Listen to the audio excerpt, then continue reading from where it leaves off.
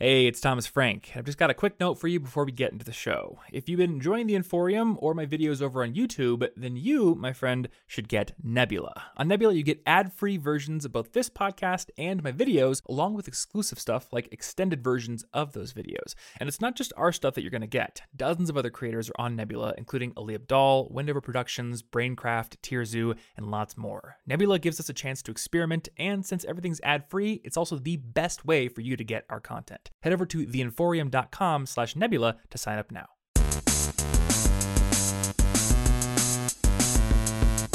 Hey, what is going on, everybody, and welcome to the College Info Geek Podcast. My name is Thomas Frank, and my friend Martin has broken everything.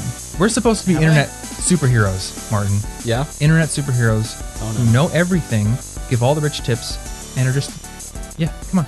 I ruined it. You ruined it. I'm the worst. You blew it. Martin woke up with a cold this morning. It was an accident. Which lifestyle entrepreneurs who work independently of any location and run thriving online businesses, selling products and giving out the most insanely useful and actionable advice, hashtag ballin', hashtag crush it, never get sick. Come on, man. I know. I probably should have read a blog post on how not to get a cold. Yeah. But I failed to read a blog post. I can look it up right now. How not to get a cold. Okay. First, top of Google here. We got a picture of Kanye with shades just saying, don't be a wimp and deal with it with lots of hashtags. What is on your screen? That's not even what is on your screen. I'm looking at it right now. WebMD. Diagnosis. You're being a wimp. Yeah. And prognosis, deal with it. My doctor says is prognosis the right way? It doesn't feel good. That'll be $75, please. Yeah, you're just that's your copay. Wimp. I'm actually going to charge you extra because I'm tired of listening to this. It's time for a cringy segue. Oh no. Getting told that by your doctor might stress you out. Wow.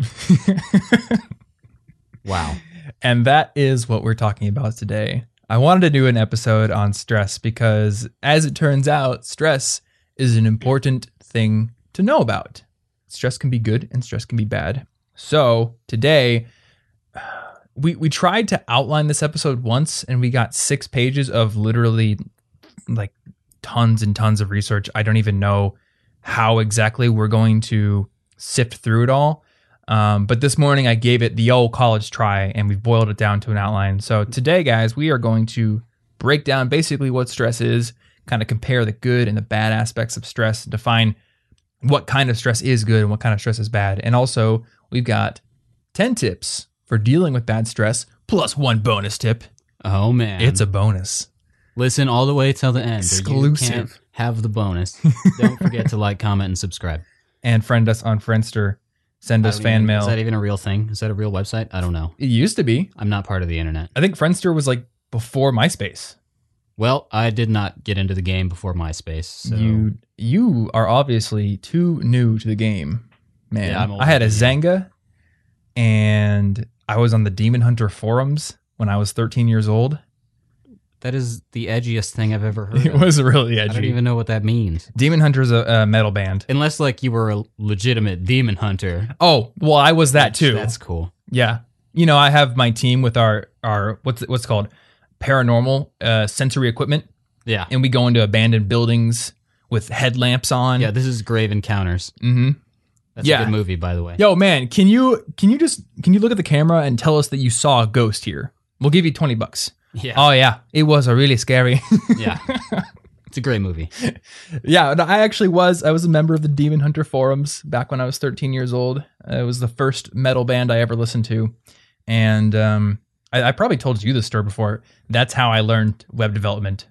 It was kind of my initiation because there was all the cool people on the forum who liked this other band and I couldn't find their music because I didn't know about all the illegitimate methods of downloading music when I was 13.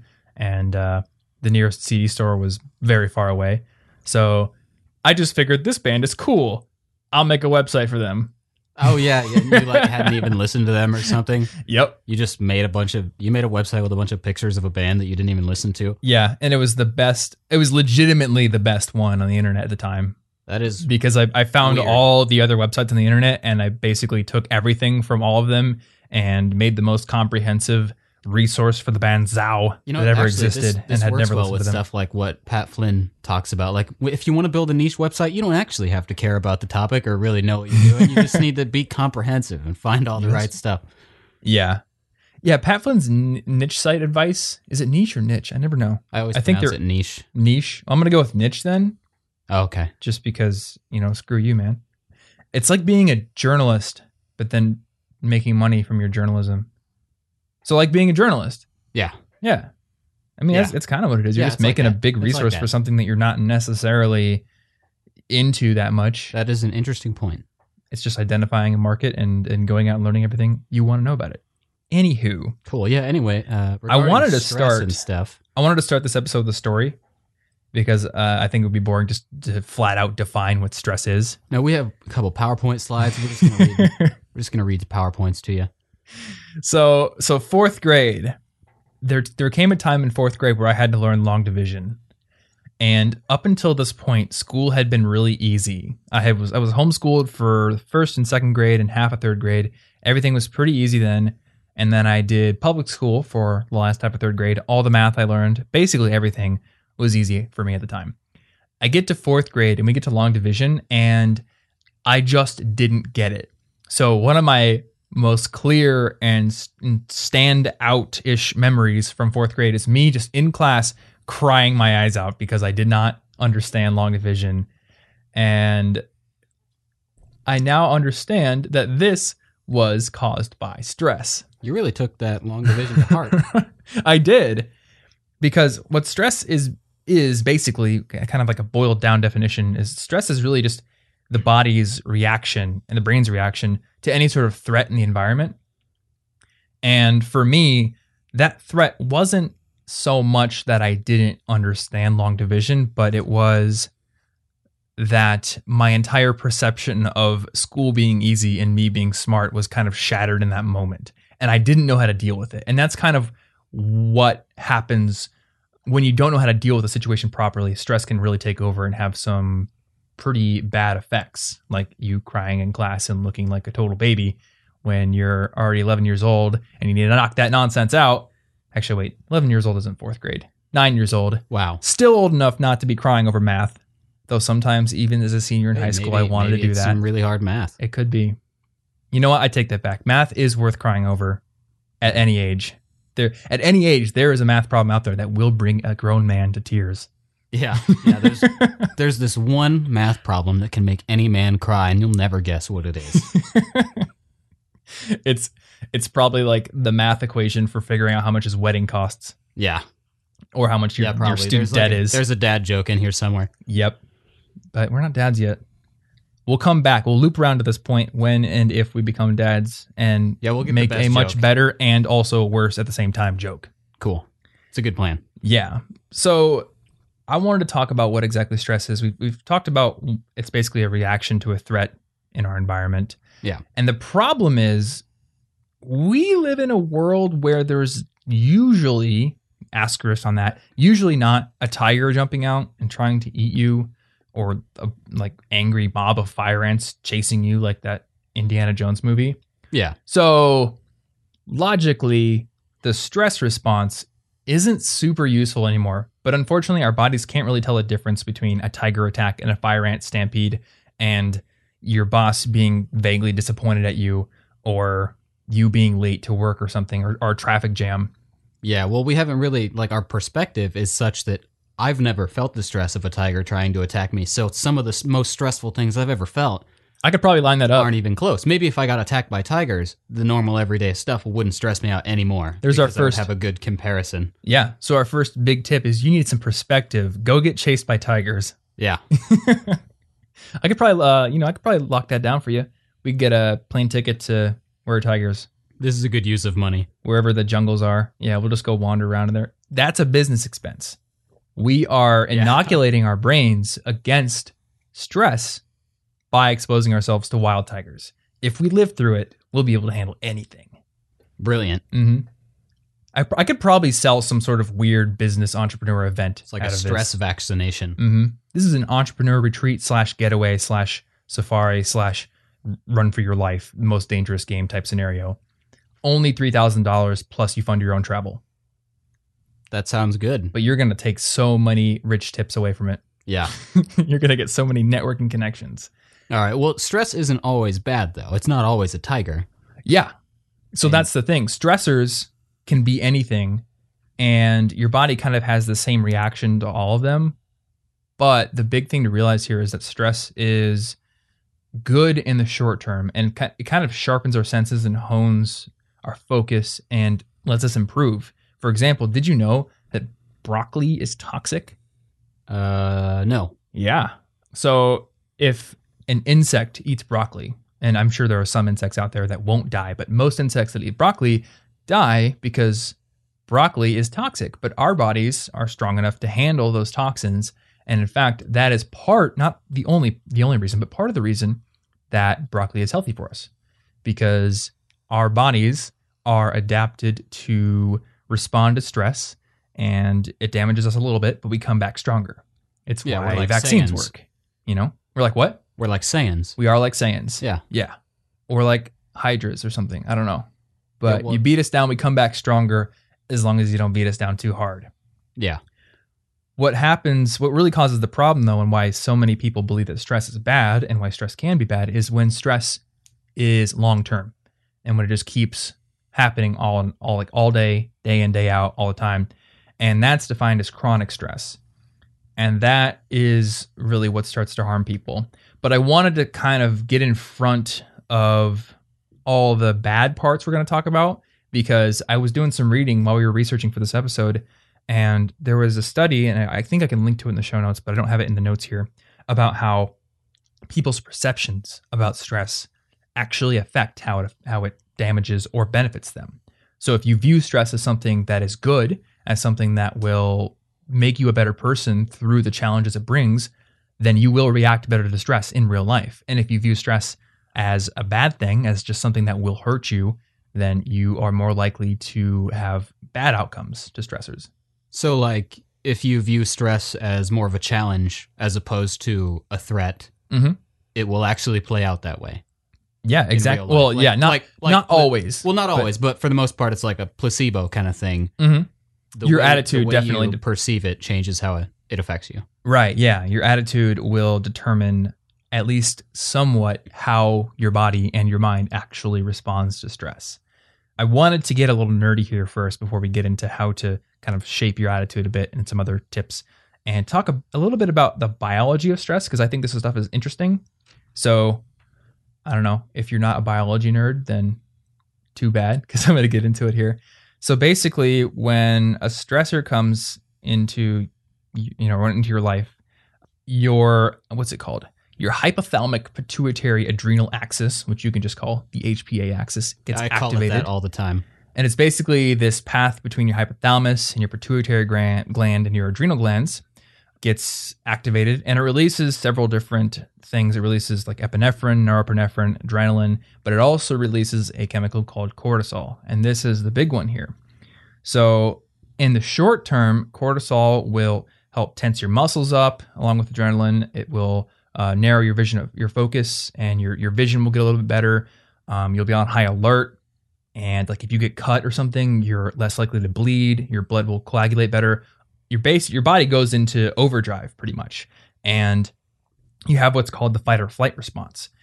And in a short term, this is fine because it allows you to run away from a tiger or fight the tiger if you're really cool. But over the long term, cortisol has some bad effects. It can wreak havoc on your gut, which can cause heartburn. It can cause weight gain. It can mess with your appetite. It can suppress like the feeling that you're full, and it can increase the feeling that you're hungry and the feeling that you really want to eat bad kinds of food. It will actually decrease the size of your hippocampus, which is the part of your brain that deals with learning and memory, and the neurogenesis, the birth of new nerve cells in the hippocampus, can decrease because of constant cortisol presence. And you actually, this is the kicker here, you get weaker HPA axis control when there's too much cortisol pumping through your system over the long term. So it can become a vicious cycle where, because you have less control over your HPA axis, more stressors come in, you have a worse reaction, you're less able to deal with those stressors, and more cortisol horrible downward spiral. That's not good. Now, you said the hippocampus actually shrinks. Do you know if is that like permanent? Can you recover from that? You can recover from it. If you stop going under chronic stress? Yes, you can. And that's the good thing. So that's good. A few more bad things before we get into that, because I wanted to go through the notes here. Oh, there's so your more bad. prefrontal cortex, that frontal part of your brain that is involved in social situations, learning and memory, short-term memory, also your judgment, that, the thing that gets affected when you drink alcohol, that can shrink too due to stress. So I've seen headlines somewhere where people have wrote, oh, stress driving is the same thing as drunk driving. That's not true at all. But that's kind of what they're drawing from, where your prefrontal cortex's ability to control your judgment and do other things can be weakened. And then your blood vessel linings can also be weakened, which can contribute to your risk of heart attack and stroke increasing. And it also clamps down your immune system, so you're more likely to get sick. So if you let chronic stress keep happening, a lot of really bad things can happen in your life, which will just exacerbate that stress. But luckily, like you mentioned, chronic stress can be reversed. A lot of these things can be reversed. The hippocampus can grow back. Neurogenesis can happen. And there are a lot of things you can do to help this happen. One of the most important ones is exercise. And I talked to Dr. John Rady back in episode 105 about how exercise affects the brain. He has an entire chapter about stress in his book, where there's all this research presented about how stress is basically dampened through exercise. So if you feel stressed, go outside and go for a run or go do something that you think is fun. That's kind of ironic, since like exercising is putting small amounts of stress onto all of your muscles and your lungs and such. But it's not different. really ironic, because it is putting stress on certain parts of the body, but it's also providing an outlet for that stress. That's one of the big problems when you're inactive.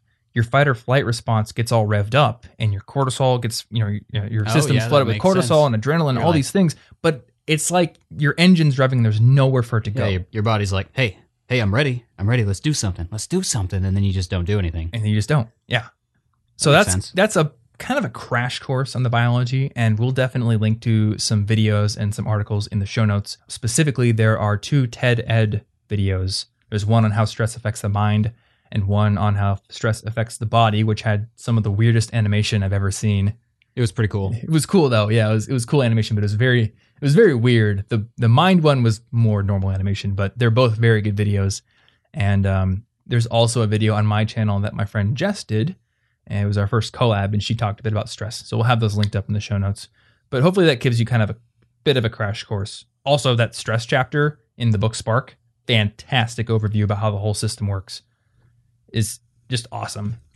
And we were sitting there with like 11 different books trying to write notes about how stress works. Yeah. Because we didn't want it to just be a biology lesson. We wanted to get into some actionable ways that you can deal with your stress and reduce it, and also use it better. Before we get into that though, I know you wrote some things down about eustress versus distress. So what exactly are the differences here? Yeah. So the idea is that stress isn't always bad for you. And so eustress is essentially good stress, and distress is bad stress. Basically, from the way that I'm looking at it, eustress in too large of an amount or for too long will become distress. Okay. So you want to keep your stress in small amounts that are useful, but eustress, the good stress, is good for you because it helps you feel more alive in a lot of situations. For example, if you go skydiving or you like roller coasters, your body's undergoing a little bit of stress, but it's exhilarating. You feel excited. If you want to go ask out a pretty human somewhere and you're really nervous about it, but you do it, and afterward you're like, yes, I did it. You're excited because you just did something stressful, and it made you feel a little more alive. But if you keep doing these stressful things too much, it's chronic stress. Eventually your body can't recover. And after things like this, it's usually a good idea to retreat to some sort of comfort zone to reboot so that you can go out and handle stress again. Okay. So in the reading you did, was there any kind of discussion over types of stress that might immediately be distress? Is there any level of stress that's just straight out bad?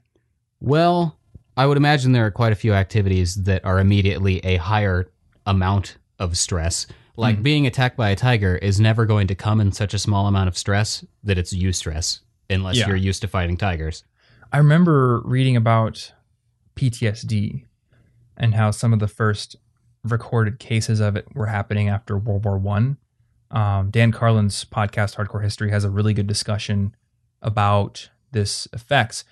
People were being literally shot as deserters because they were going crazy from being stuck in trenches for weeks on end in the worst possible conditions that you can imagine. I think he mentioned something along the lines of PTSD not really being as big of a problem in wars before World War One because the engagements were so short, relatively. It might be a day on the battlefield, especially when you get into ancient combat.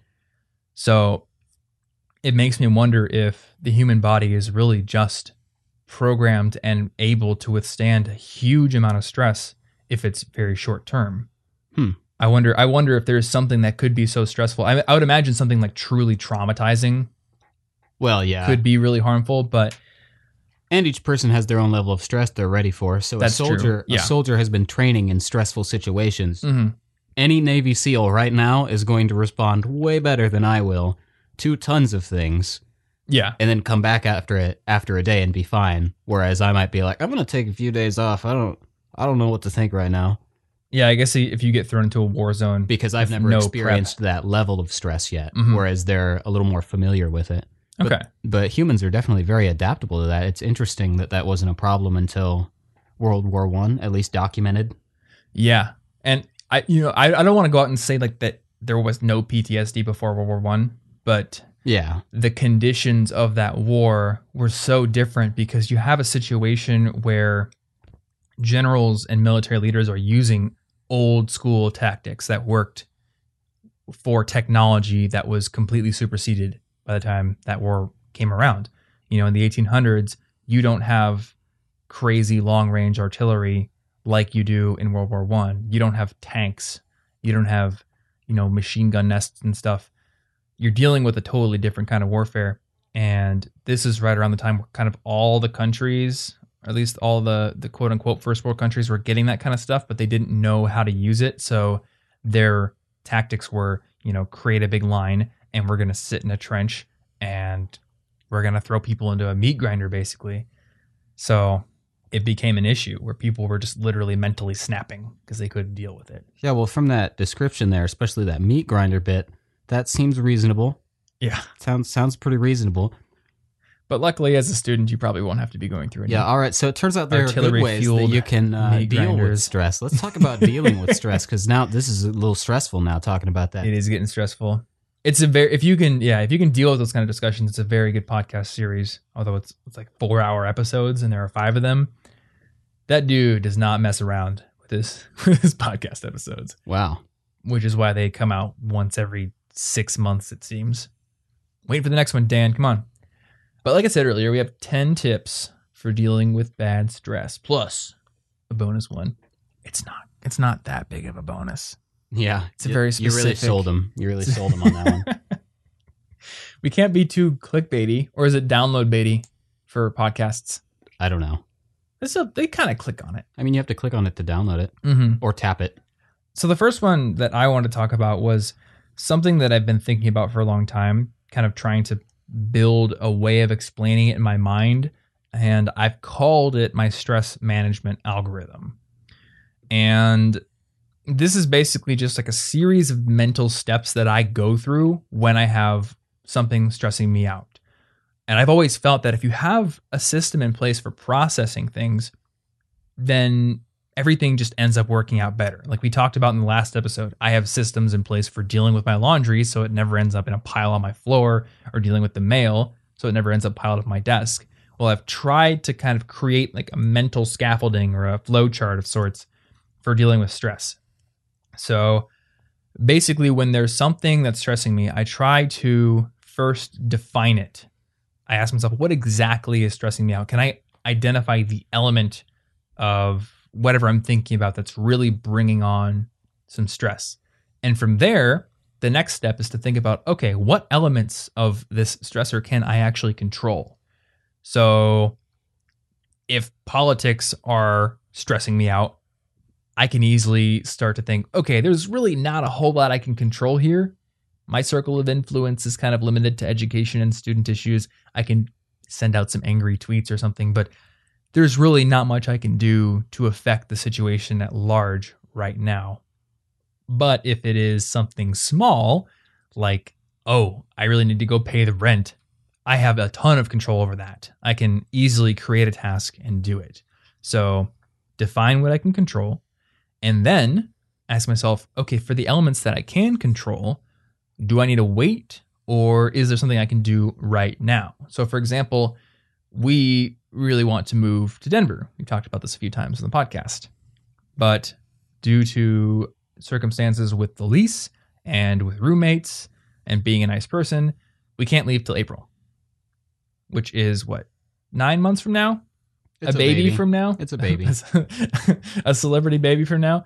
So that is something that I technically have control over. I can sign a lease for an apartment. I can pack my stuff. I can move.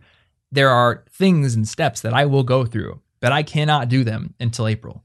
So those have to be put off. But for things I can control, then we get into productivity territory. We're establishing a plan. We are inputting tasks into a task management system, and then we're actually doing it.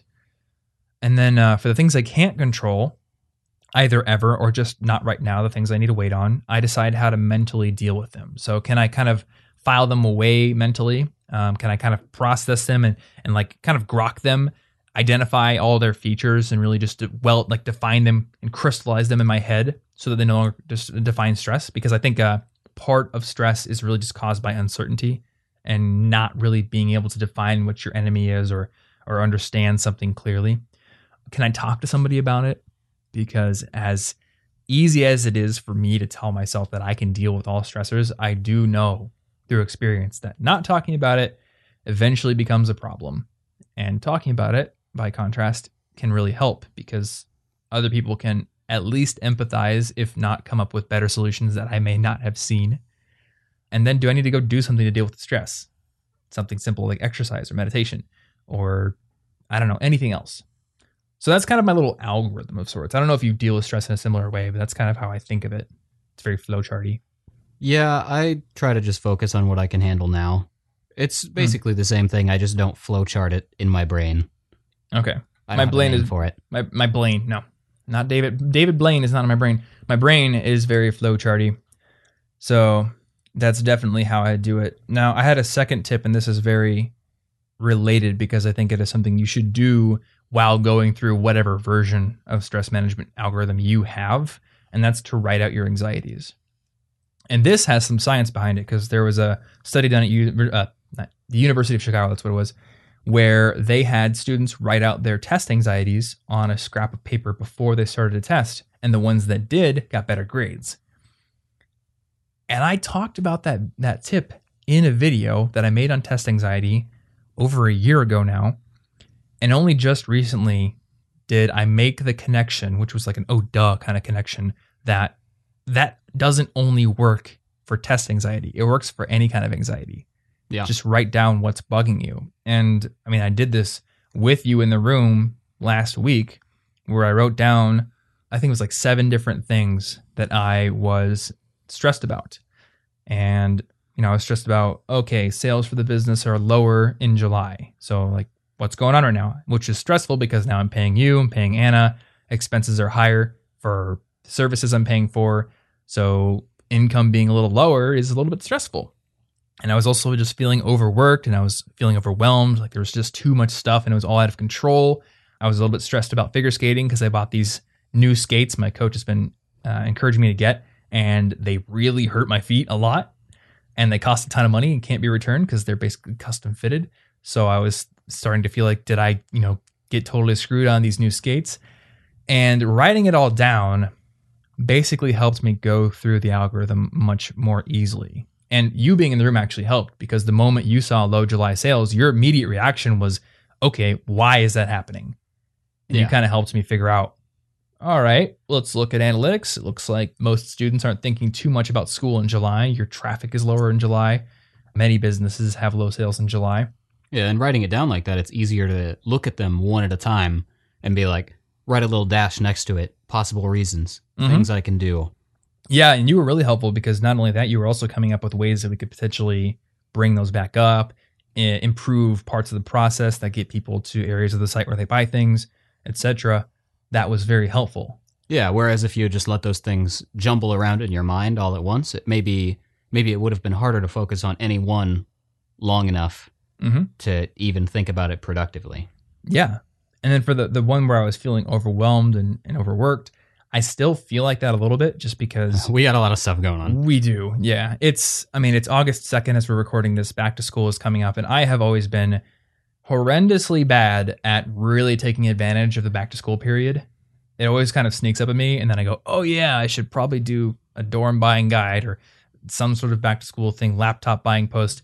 And I think I got ahead of it slightly better this year, but not quite better enough. It was like end of July. There's always next year. That's true. I'm never good at timing, as you probably could tell from the how to have a productive summer video that we posted near the end of summer. But hey, it's always there next year. Yeah.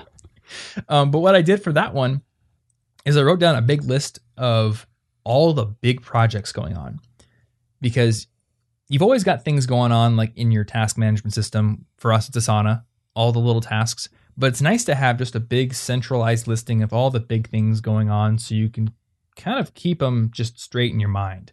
And then the other thing I did was I realized that due to travel and due to feeling like I had too much work to do, I had let my routines slip. My morning routine, my night routine, my skating routine, even the gym routine, those had all kind of slipped. And as much as I want to lie to myself and tell myself that I'm using that time I'm not spending in the gym on work, I'm probably not. I'm probably just using it inefficiently. So those are getting reset up, restructured. My whole routine is getting put back into place. And I think that's just going to keep me overall less stressed and more productive. And then for the skates, that ended up being easy. After writing it down, it didn't seem so bad. I talked to my coach. I said, hey, these hurt quite a lot. And she had me send them over the weekend back with another coach who put them on a stretcher. And the very next time I had them on, they hurt a little bit, but after about half an hour, they were fine. So they still hurt a bit each time that I skate, but I think it's improving just a little bit every single time. And it's to the point where I can now do an hour of practice without having to sit down. So it's all kind of going away, and I was able to kind of process a lot of that stuff. So moving on to the next tip here, I know when we were doing the research for this episode, one of the biggest things that you focused on was being present-minded. Yeah. Which just reminded me of all those emails you get from Leo Babauta every day that basically say the same thing, to be present-minded. Yeah, well, it's pretty important. Is it? Okay. It's pretty important. It's one of the biggest themes of things that I've been reading about and thinking about for the last year or two. Like, especially going through the injury that I had to my arms, because obviously that was a lot of chronic stress, tons of chronic stress. That's what a repetitive stress injury is. Yeah. So naturally, I needed to find a lot of things to help me recover from that, both mentally and physically.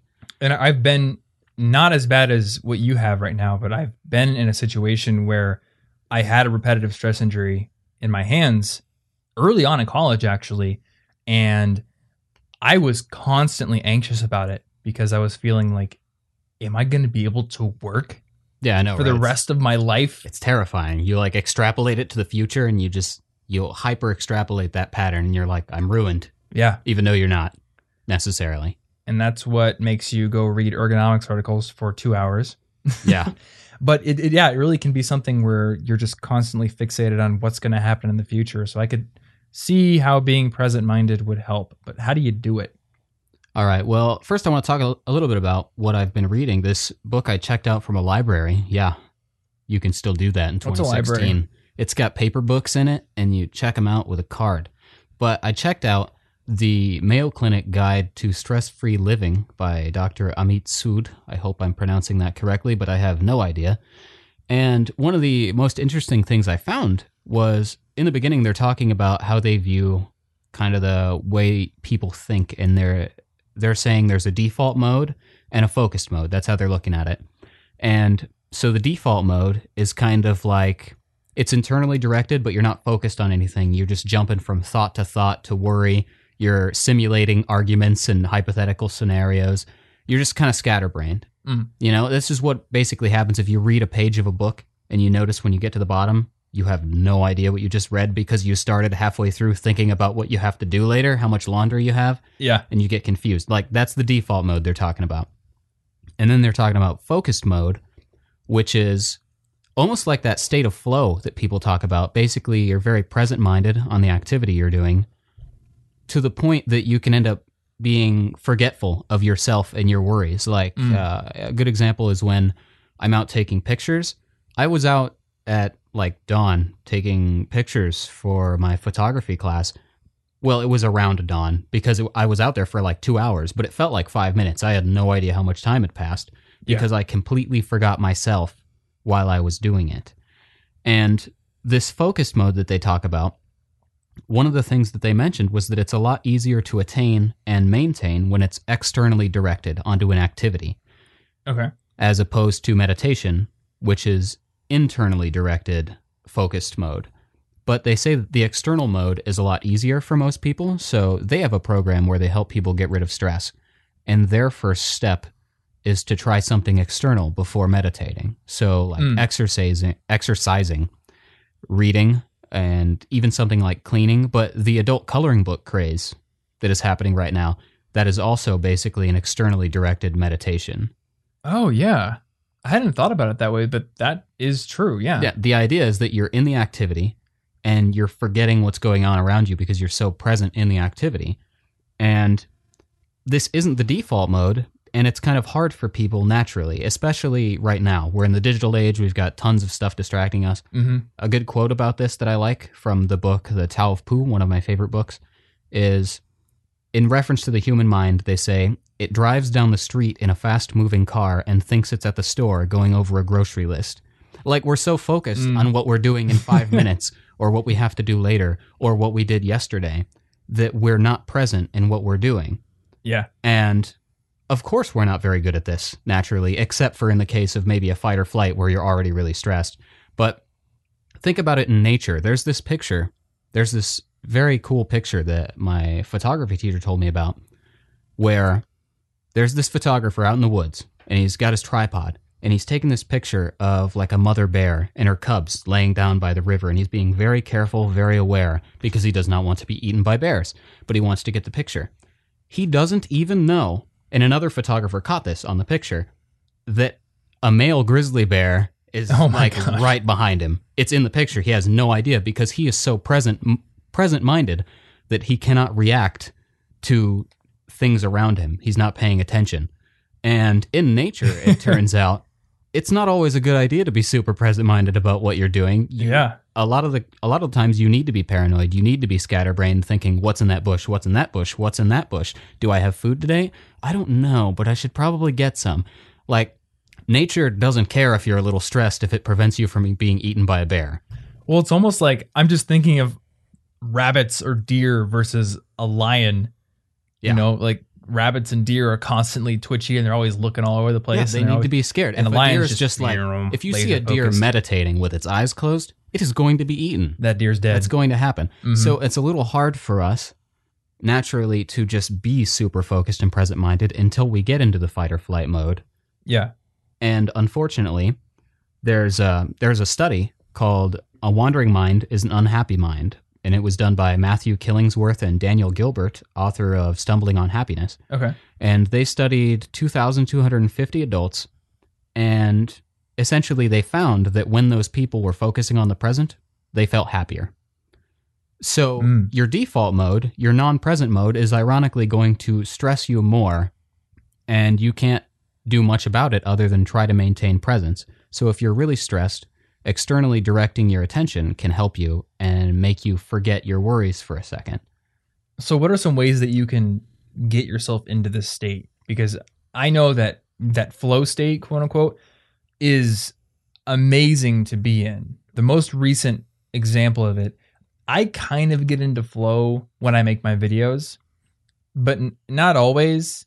I think all of my videos are good, but there are some where the entire time I'm editing, I'm thinking, this is hard. I don't want to be doing this. I don't want to make this animation. Oh, it's so many clicks, so many keyframes I got to put in. When I was making the video on how to get to bed on time, I woke up on a Saturday morning thinking I would do 2 extra hours of editing on it, and I ended up editing for 8 straight hours on that video. And I did not have any perception of time while I was doing that. It's a beautiful thing to just feel the whole day. And the most recent one I did, which was, as of this recording, was the one on flashcards. It was a similar situation, especially when I was doing the drawings with that new overhead shooting rig that I built. That was just so cool because I wasn't thinking about anything else except for I'm drawing this thing. It's going to be cool when I make it later in editing. Yeah.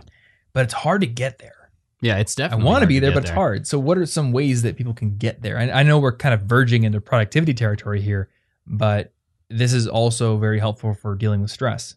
Well, this is kind of similar to what I've been doing to try to up my fiction reading lately, because I've had a problem where when I start reading it, I can't quite get immersed into the world immediately. I'm still thinking about what I have to do today and what I have to do tomorrow.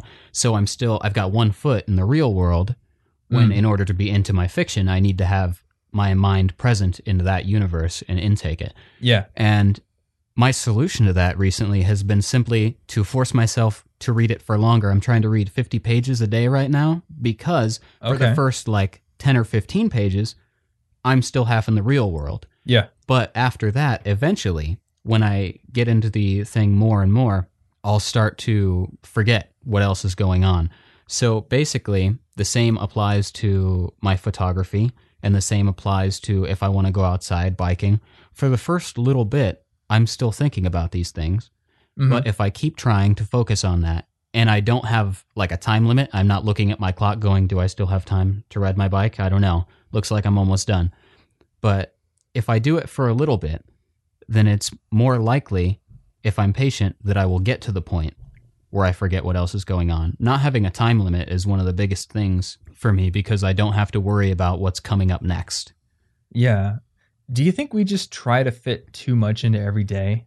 I think that we absolutely do because we live in the Western culture where basically time is money, work is money. Mm-hmm. We value our time in this weird abstract way where we're spending it on things.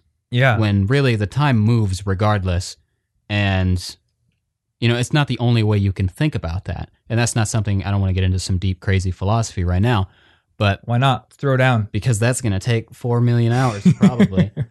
But I guess the point is that we don't have to value it that way. So if I'm doing 1 or 2 things a day and I feel really good about those 2 things, I end up feeling better at the end of the day than if I did 10 meticulously scheduled things that all seemed productive on the surface. If I do laundry, clean the kitchen, clean up a little bit of my room, and meditate for 5 minutes, or if I go out and shoot photos for 3 hours, I just get completely lost in it, come home and code something amazing for another 2 hours, I feel better on that day than I do on the previous day where I did short bursts of 90 activities. Yeah. I wonder what the balance is or how you'd go about achieving it. Because on one hand, we've talked about the importance of constraints, and we talked about the biggest mistake that I made during my junior summer where I gave myself all day, every day to only work on College Info Geek, and I used the time very inefficiently. Yeah. But on the other hand, I agree. When I try to put too much into my day, I'm constantly thinking ahead to the next thing. Even last night, Anna and I went up to Ames and we played Pokemon Go on campus, and it was fun. It was really fun, especially when I was almost about to get a Scyther, but I couldn't find it. Oh, man. In the forest. But it's okay because I got a Pidgeot, and that's pretty cool. But for a lot of that time playing the game, part of my brain was thinking forward to, oh man, how much time do I have before I have to go to bed? Because I still really want to go home and play Overwatch. And I also really want to get some work done on this design we're doing. And I really should do some more work on the Stress podcast script. And it was just constantly jumping forward, not allowing me to really be focused on arguably the most important thing, which is hanging out with my girlfriend, playing Pokemon. Yeah. Yeah, it's really tough to keep those things out of your head because we're so used to juggling so many things in this society, at least. We've got a lot of things on our plate. Mm-hmm. And that's not necessarily bad, but it does not help our focus at all. There's a quote from that same Mayo Clinic Guide to Stress-Free Living that I really like, where they say, the entire week's regrets and what ifs replay in the mind on weekends. Mondays are lived on Sundays. And this totally makes sense, especially because I've heard my friends say it. It's Sunday, and they can't enjoy the fact that it's the second day of the weekend because all they're thinking is, I have to work tomorrow. Yeah. Today's ruined because I have to work tomorrow. And they spend the whole day anxious about the next day. They don't even experience the day that they're living at the moment. So maybe if we were to boil down, be present-minded into some actions, I suppose it comes down to don't try to shove too much into every single day. Now, this is obviously going to be tempered by what your schedule dictates, how much stuff you have to do. Sometimes you don't have a choice. And I think that maybe once a week, you should have the day where you try to shove all the small, little low mental energy maintenance tasks together to get them all done. And hopefully that's going to give you more days during the week where you could be a little bit more airy and stretched out about your time. And maybe you're not trying to schedule things to a T. Maybe you're not saying, this particular task gets 3 hours, but when you go to bed at night, if you're doing your pre-bed routine and you're writing your next day's plan and you're writing down what you're going to do the next day, you're thinking to yourself, these 3 things together will probably constitute an entire day of work if I really truly give them the space they need. Yeah. So you're kind of creating space there. And then I think using something like the Pomodoro technique, just setting a timer, or like you said, setting a pretty challenging reading goal, those are ways, kind of commitment devices or external productivity techniques that can get you into your work because you're creating some sort of criteria you need to meet, a time criteria or a page criteria that can help pull you into the work because I must do this very concrete, quantifiable thing. And my concerns about what will happen later in the day won't change that. Yeah, so it's not like I can be late for something. I'm like, the next thing I have to do is finish these 50 pages, and that's a lot. So I guess I don't have to worry about anything else for a while because it's 50 pages. It's going to be a bit, so I can really relax and get into this. Yeah. Now, can you say a little bit about meditation? I know that the Mayo Clinic guide said, that's maybe a more advanced technique here, but I think it's still useful. Oh, it's definitely still useful. They're not saying that it's not good. They're just saying that when it comes to being focused, it is easier for us to focus on something external than internal, because when you're internally focused, it's a lot easier to accidentally slip into spontaneous thoughts and worries and ruminations about what's going on in your life. But meditating is obviously really helpful when you can do it. And there are a lot of ways you can meditate. One of the ways that I like is to simply try to be completely present-minded and blank, basically focusing on like my breathing or something, just sitting, focusing on the exact positioning of how my body is and how it's moving as I breathe. Yeah. Just complete blank presentness is really cool for me. But sometimes I meditate on a specific thought or thing I have to do. So I will, basically that's like being present-minded while thinking or planning about something. So if I'm like, how will I solve this? And I want to meditate on it for 10 minutes, what I'm doing is shutting out every other thought and trying to think only on that. Yeah. And I think there's different kinds of meditation you can do, right? Because that one's kind of the more Zen-focused meditation. But maybe there's kind of an in-between, because we've talked in the past about how maybe just sitting and listening to an entire album could be considered a form of meditation, though it's still a little external. Yeah, actually, from reading this book, I can now say stuff like that seems like it's externally focused meditation, the same way like one could cook meditatively. I do that. I don't like to cook generally.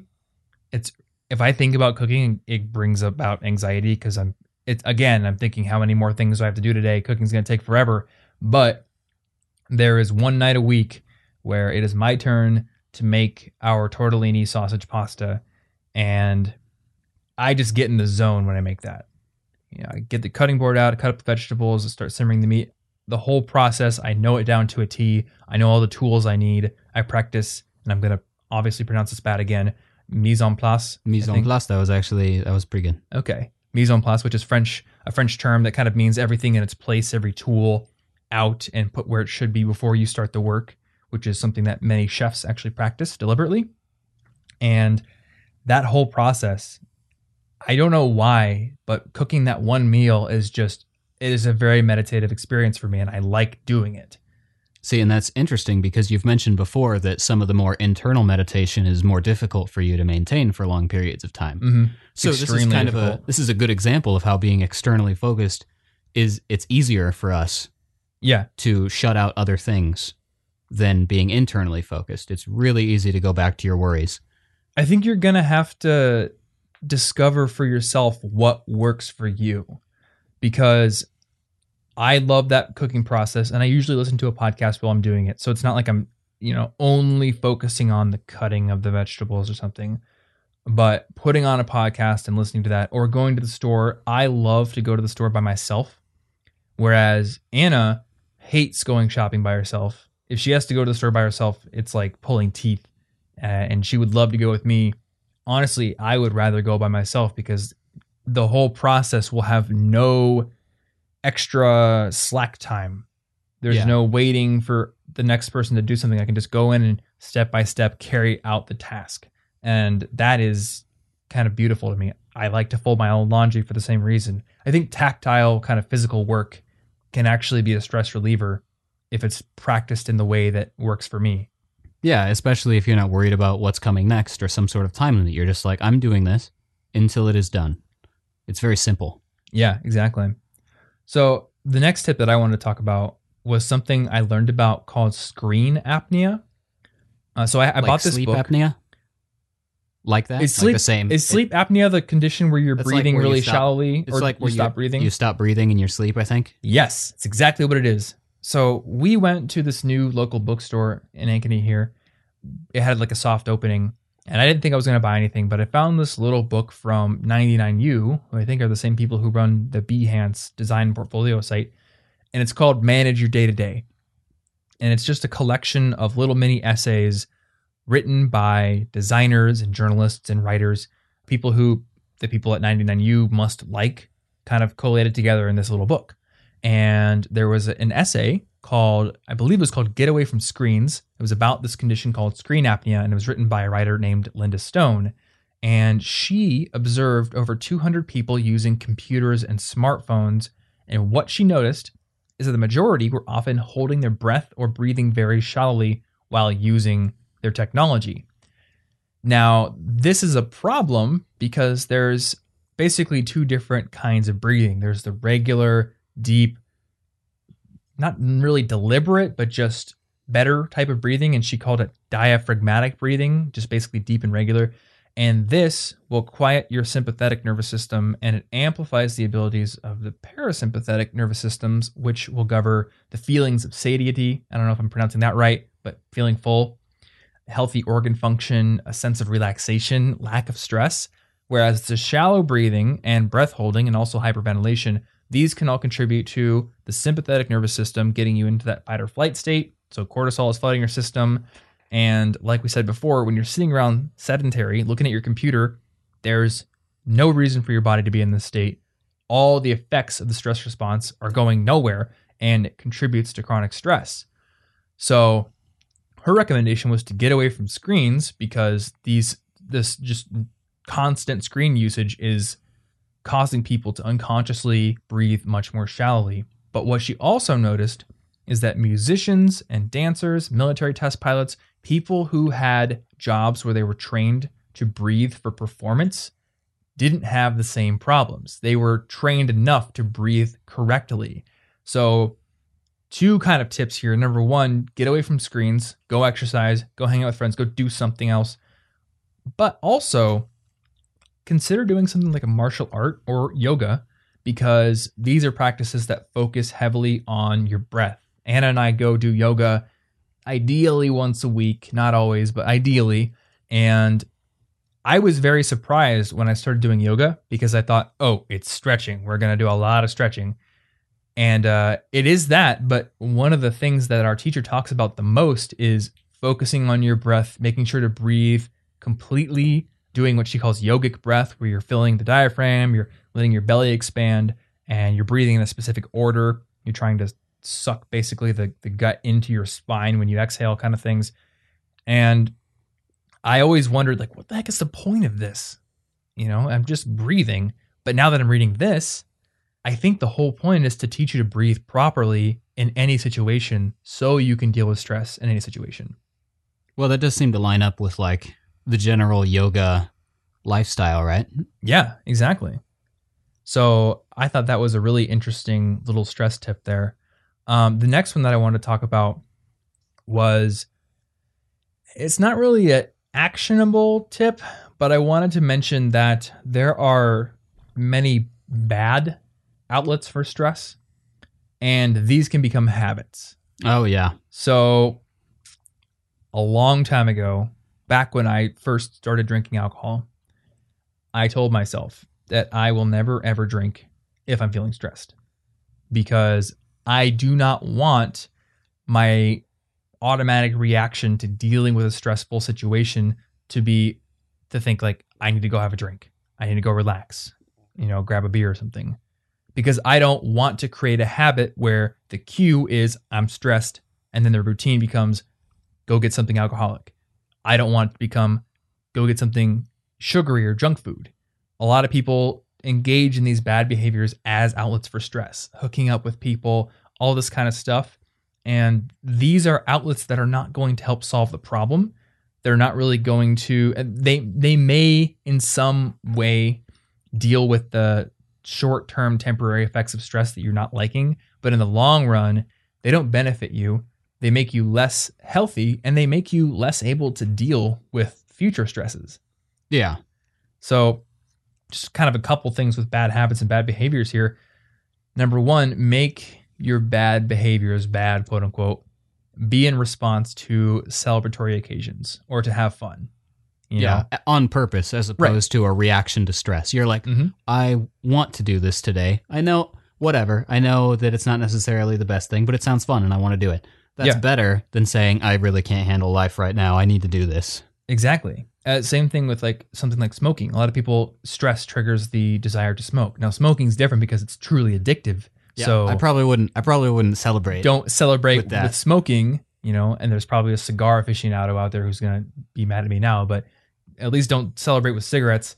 But, I will freely admit it that I love whiskey and I love beer. It's great, but I only ever drink it if it's just, I'm going to have fun. I'm going to sit down and this is because I'm happy and I want to, complement the occasion with a drink. Yeah. It's never because, I've had such a stressful day, I need a drink, because that's a downward spiral I don't want to get into. You're enhancing an already good mood, not recovering from a bad one.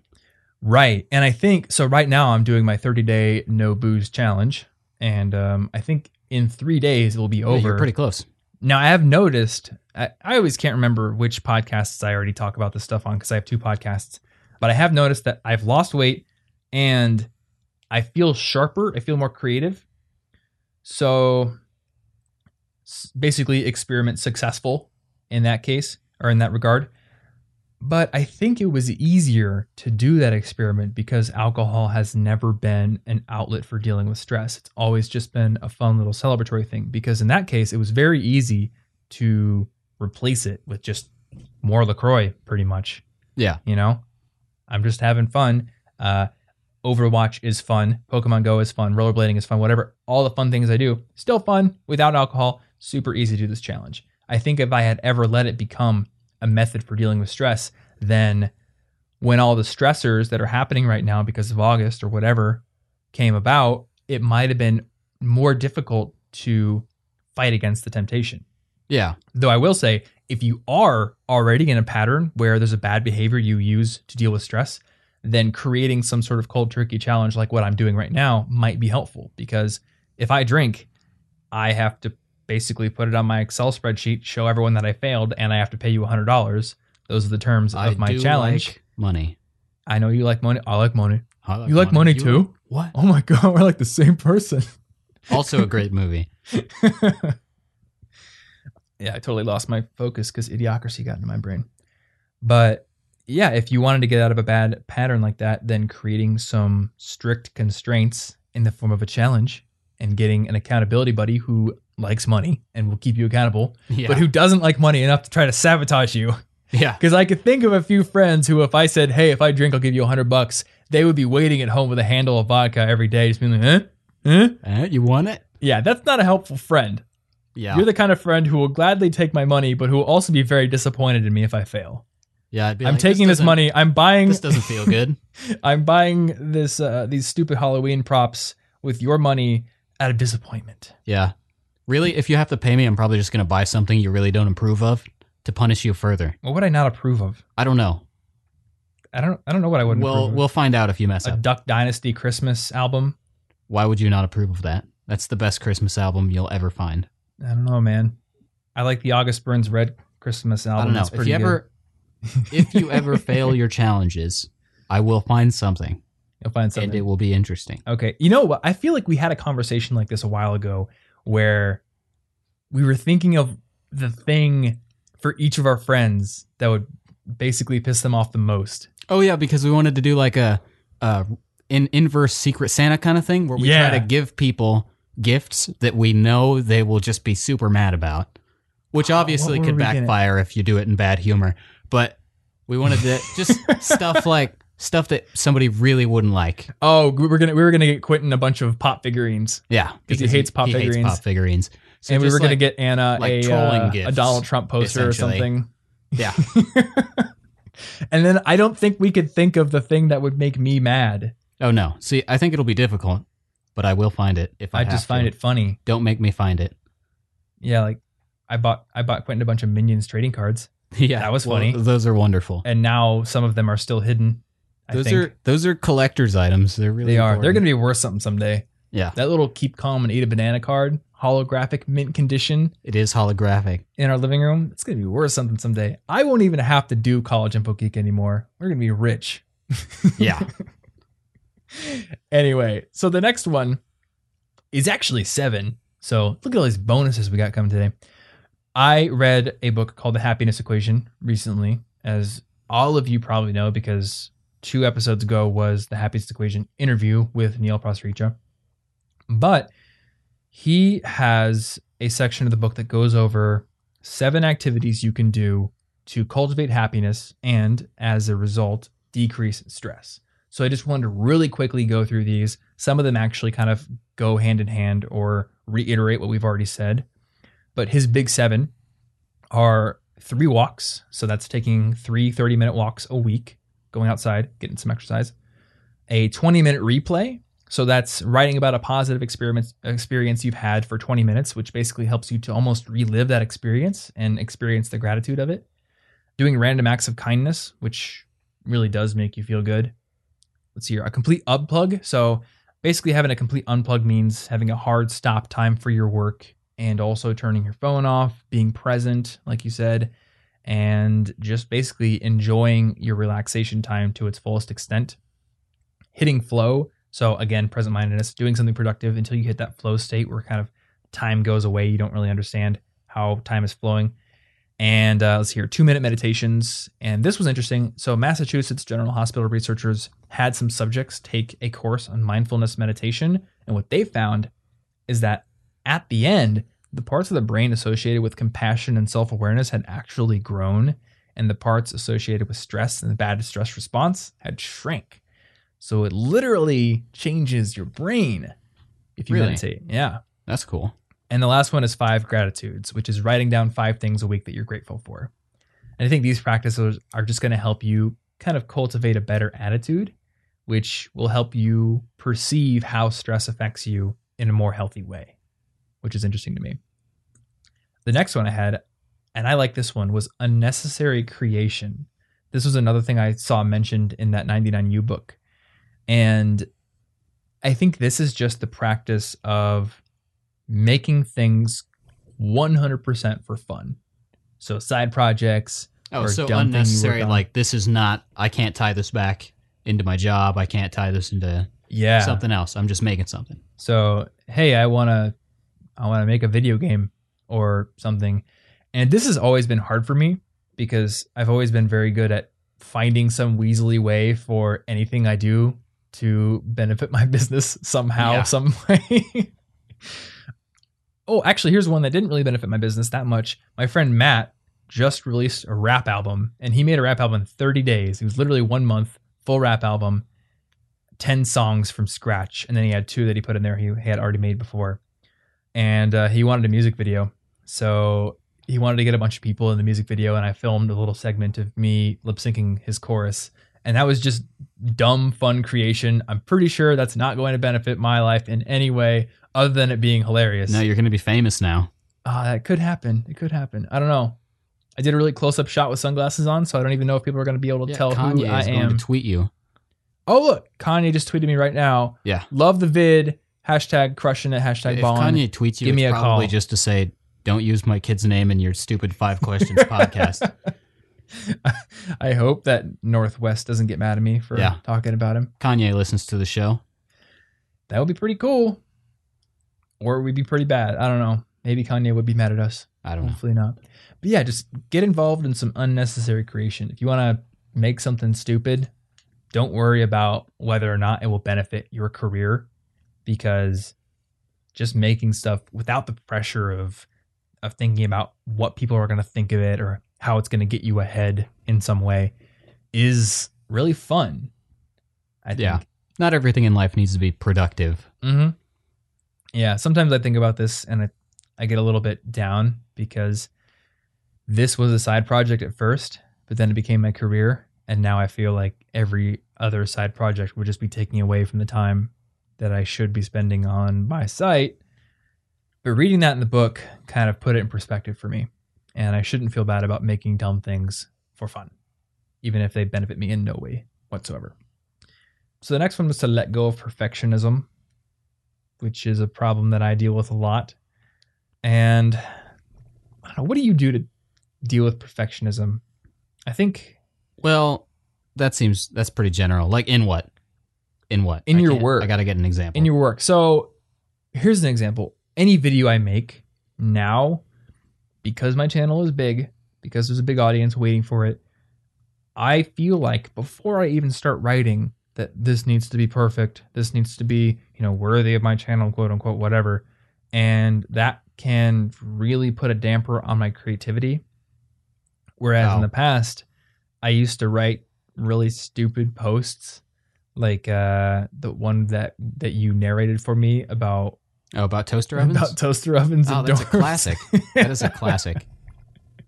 Like, I would never in a million years write something like that now, but back then it was hilarious. Yeah. And so stupid.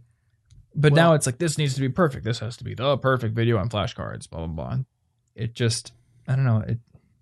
Yeah. So I guess I don't know that I have great things to deal with that with everything. But when it comes to producing something or turning in something, so let's say I'm sending a really stressful email to somebody and perfectionism would come in because I would want to be like, this has to be like perfectly worded. I have to figure out how to not make them mad at me. I'm quitting my job or something. And my solution to things like that, and this would work with an article or a video script or something to that effect, I like to do things where I make it too late and then it's okay. Like if I'm sending that stressful email, I'll be like, okay, this is probably done, but it doesn't feel done. And then I'll just be like, 5, 4, 3, 2, 1, and I click it. And then I go, I sent it. It's too late though. It's too late. And now it's out of my control because it's too late. And because it's out of my control, I don't care. We're all Okay. good. I used to really operate on deadlines, like strict deadlines. Yeah. Video will go out every Thursday kind of deadlines. And I've gotten away from it.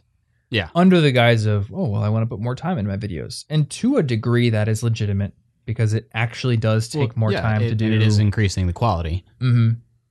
I've been going through some of my old videos because a company wants to license some of them, and that's cool. So I have to re-export them, make a few changes. And I do notice the older ones, have less B-roll, less pictures, which is interesting to me because my brain goes, more pictures equals better. But some of those old videos have a lot of views. So maybe I could just talk in front of the camera without a ton of B-roll. But my brain doesn't think so. My brain thinks it needs to be fun and crazy animations all the time. So it really does take longer. All the animations in the latest video were just insane to do. But the deadlines, I think, did help me mitigate the need to be perfect because it just had to be out. So yeah, whatever I have. So like removing a tiny piece of it from your control where you're like, hey, there's not much I can do. I had to turn it in now. Yeah. this is pretty good for what I had to turn in now. Mm-hmm. As opposed to saying, well, I could turn this in when it's done. And the thing is, with something like a piece of art, is it ever really done? Or do you just keep wanting to improve it forever until you finally turn it in? Fashion's never finished. Yeah. So Yeah. I think a deadline is probably a good thing to do there. Or freak out, count down, and hit the submit button and then have a little bit of an anxiety attack for 30 seconds until you're like, well, I guess I might as well just ignore it now that it's too late. That's what happens to me every single time I email someone more famous than me. Yeah. Yeah, I'm just completely in my own head. Am I saying too much? Do I have too many paragraphs here? Are they going to ignore it? Oh my gosh. If I use too many exclamation points, I used 2 exclamation points in a row here. They're going to think I'm some weird, crazed fan, and I'm just completely spastic. And that's not how people think. They just read an email, and they don't get into your head. They just read it. Yeah. Unless you're emailing maybe like a psychologist or something. Maybe they'll try to read into it. But once you've sent it, it's out of your control, and you're like, well, I can't do anything now. You can't undo a sent message like that. Mm-hmm. And if I send more, it will make it infinitely worse. I didn't mean to use 2 exclamation marks. I swear, I'm really I'm normal. Sorry, I sent that extra message out. By the way, I'm a little nervous, and you're just gonna get worse and worse and worse. So then you're automatically crazy. You're done. You need to just be done. Plus, being a person who gets many emails, I can tell you that the punctuation you use is almost never the reason I will ignore and or reply to an email. I would say, okay, the number one reason that I will ignore or reply to an email is because the content is either interesting or not. But the number 2 reason, and this is the sad, this is kind of, okay, this is good and bad. The number 2 reason is, did it catch me at the right time? Because I've got emails in my inbox that have been sitting there for 4 months and I haven't gotten to them just because I'm not that great at email. And then sometimes I will just be staring at my inbox and someone will pop a question in and it's just a little interesting. Like, a question like, what kind of video gear do you use, man? And I'm like, I like video gear. And I'm just staring at my email box. I'm not currently editing a video, so there's nothing else currently occupying my time. And I get back to that person in 10 seconds. And then they think, man, you're so responsive to emails. I can't believe how easy it is to get a hold of you. If only they knew. Yeah, because if they had sent it like a half hour earlier, they would never have received a response. Yeah. So, I mean, that's so it's good and bad because, the good part of it is you don't have to worry too much about the exact way you write something. Just follow some general rules. Keep it pretty much short and don't be too me focused with your emails. They're, just very simple tips you can use to write better emails. But the bad side of it is if you catch me on a day where I'm already stressed out, I've got a million things going on, I might think to myself, I really wish I could answer this email, which I always think to every email, but I have to prioritize, I have to triage, archiving that one. Whereas if you catch me next Monday or something and I'm in a different state of mind, I might answer. And that's kind of how anybody works unless they have a strict I will answer, I won't answer policy. But I think most people, it's really just how'd you catch them? Yeah. So because the world works that way, perfectionism is not useful. So just get it good. Good is enough. Perfect is the enemy of good. So get to good and then ship it, publish it, be done with it. And the last real tip I had was to take stock of your relationships. And if you find that you have toxic relationships in your life that are causing you a lot of stress, consider cutting them out. Now, obviously, you cannot cut out every single relationship that causes you stress. There's family ties, all kinds of stuff. But if you got friends who constantly borrow money from you and don't pay back, or they're always really negative about what you want to do. Maybe you have dreams or projects you're working on. They always have negative things to say, or they're trying to drag you down. Don't keep those relationships. It's not worth it. Yeah. And I need to temper this tip here because I've gotten questions from people along the lines of, I like my friends, but they're not the same kind of productivity minded people that I am. They don't want to get up early. They don't want to work on personal projects. They don't want to take all the hard classes. They just kind of like to hang out. Should I get rid of those friends? They've heard you're the product of the 5 people you spend the most time around advice. Yeah. I don't necessarily agree with that.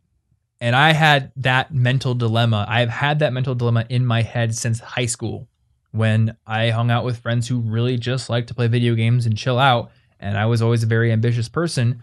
Sometimes I would think, should I ditch these people and go try to make super ambitious friends? And I'm really glad that I never did. Because what I found is as long as you do go build relationships with the kind of people who will encourage you and who are encouraging you by proxy because they're doing things in their own lives, as long as you have those kind of people in your life and you have regular correspondence with them, I think that's enough. So it's not necessarily literally the 5 people that you spend the most time with, but like the 5 that you choose to take the most inspiration from. Yeah. And I think as in many different areas, I am always the moderate here. There's going to be some really gung-ho entrepreneurial person out there who will probably disagree with me and who will actually believe that, no, you should cut out lazy people from your life and only spend time with super go-getter, #ballin' people all the time. Otherwise, you're going to fail and your blog's going to get hacked by spam bots or something. That seems unrelated. Tom, do you want to talk about it? And you're just going to fade into irrelevancy, man.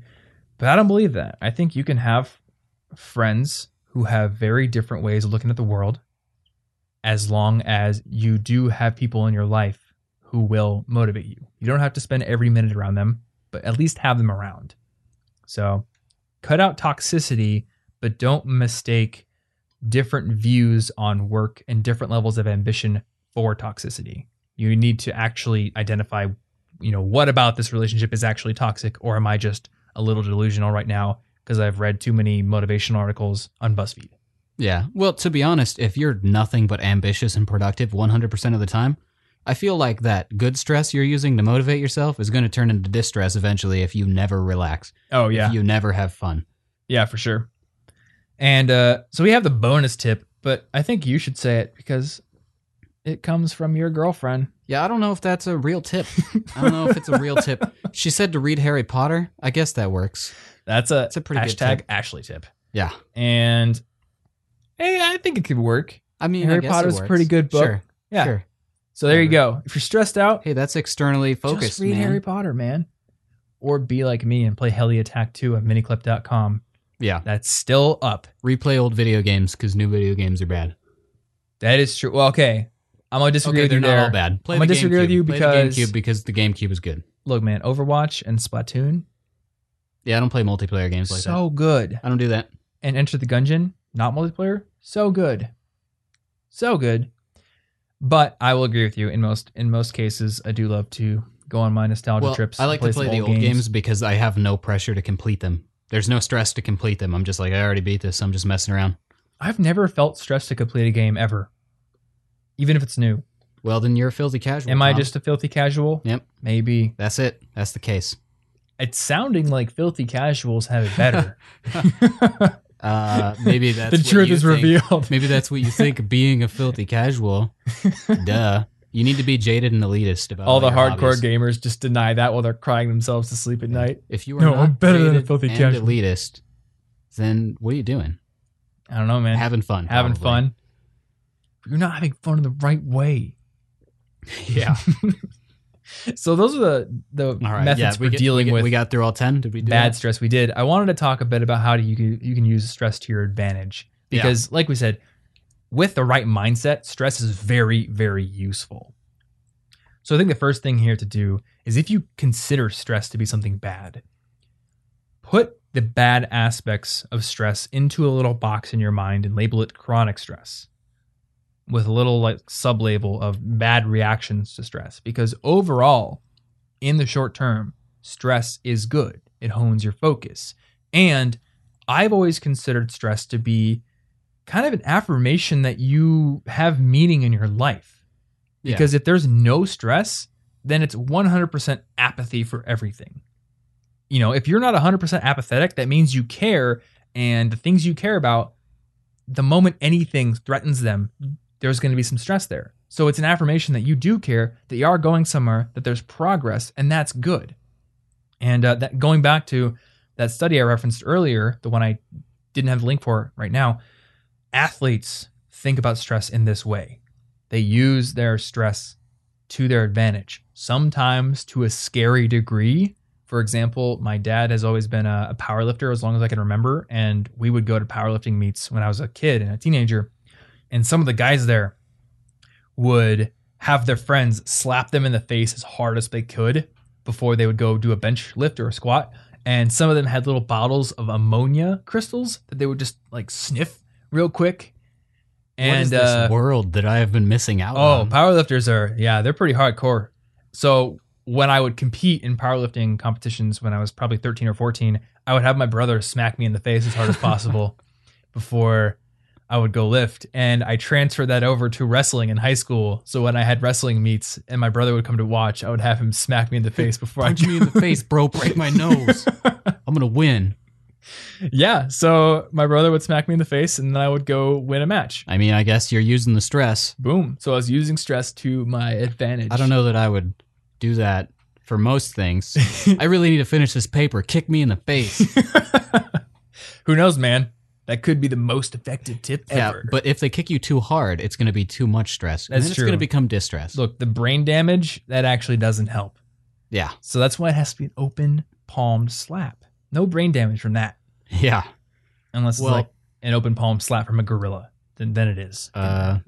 If you have a gorilla motivating you for things, then you don't need to take advice from me. Buy the Your new life is way more interesting. Buy the new Cinco motivational gorilla. Yeah. The newest product. Guaranteed to motivate you to do something. Yeah. Maybe it's run, but maybe it's make all your dreams come true.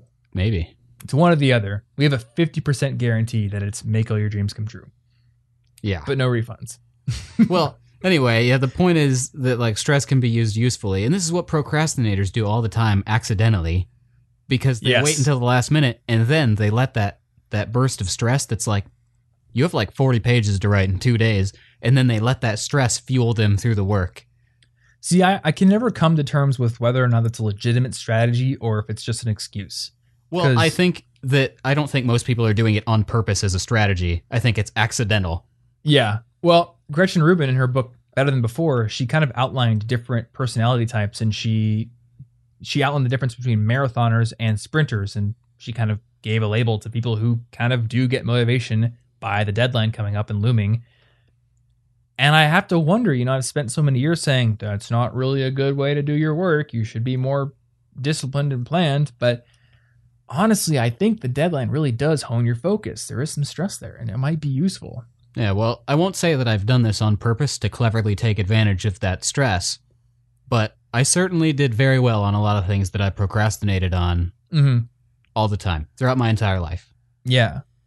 So related to stress being good and reframing your mindset to think about it in that way, just your attitude in general is going to affect how you live your life and how happy you are and how stressed out you are a huge amount. Going back to the happiness equation, Neil actually outlined some research in his book that points to your attitude defining 90% of your happiness and your circumstances defining just 10% of it.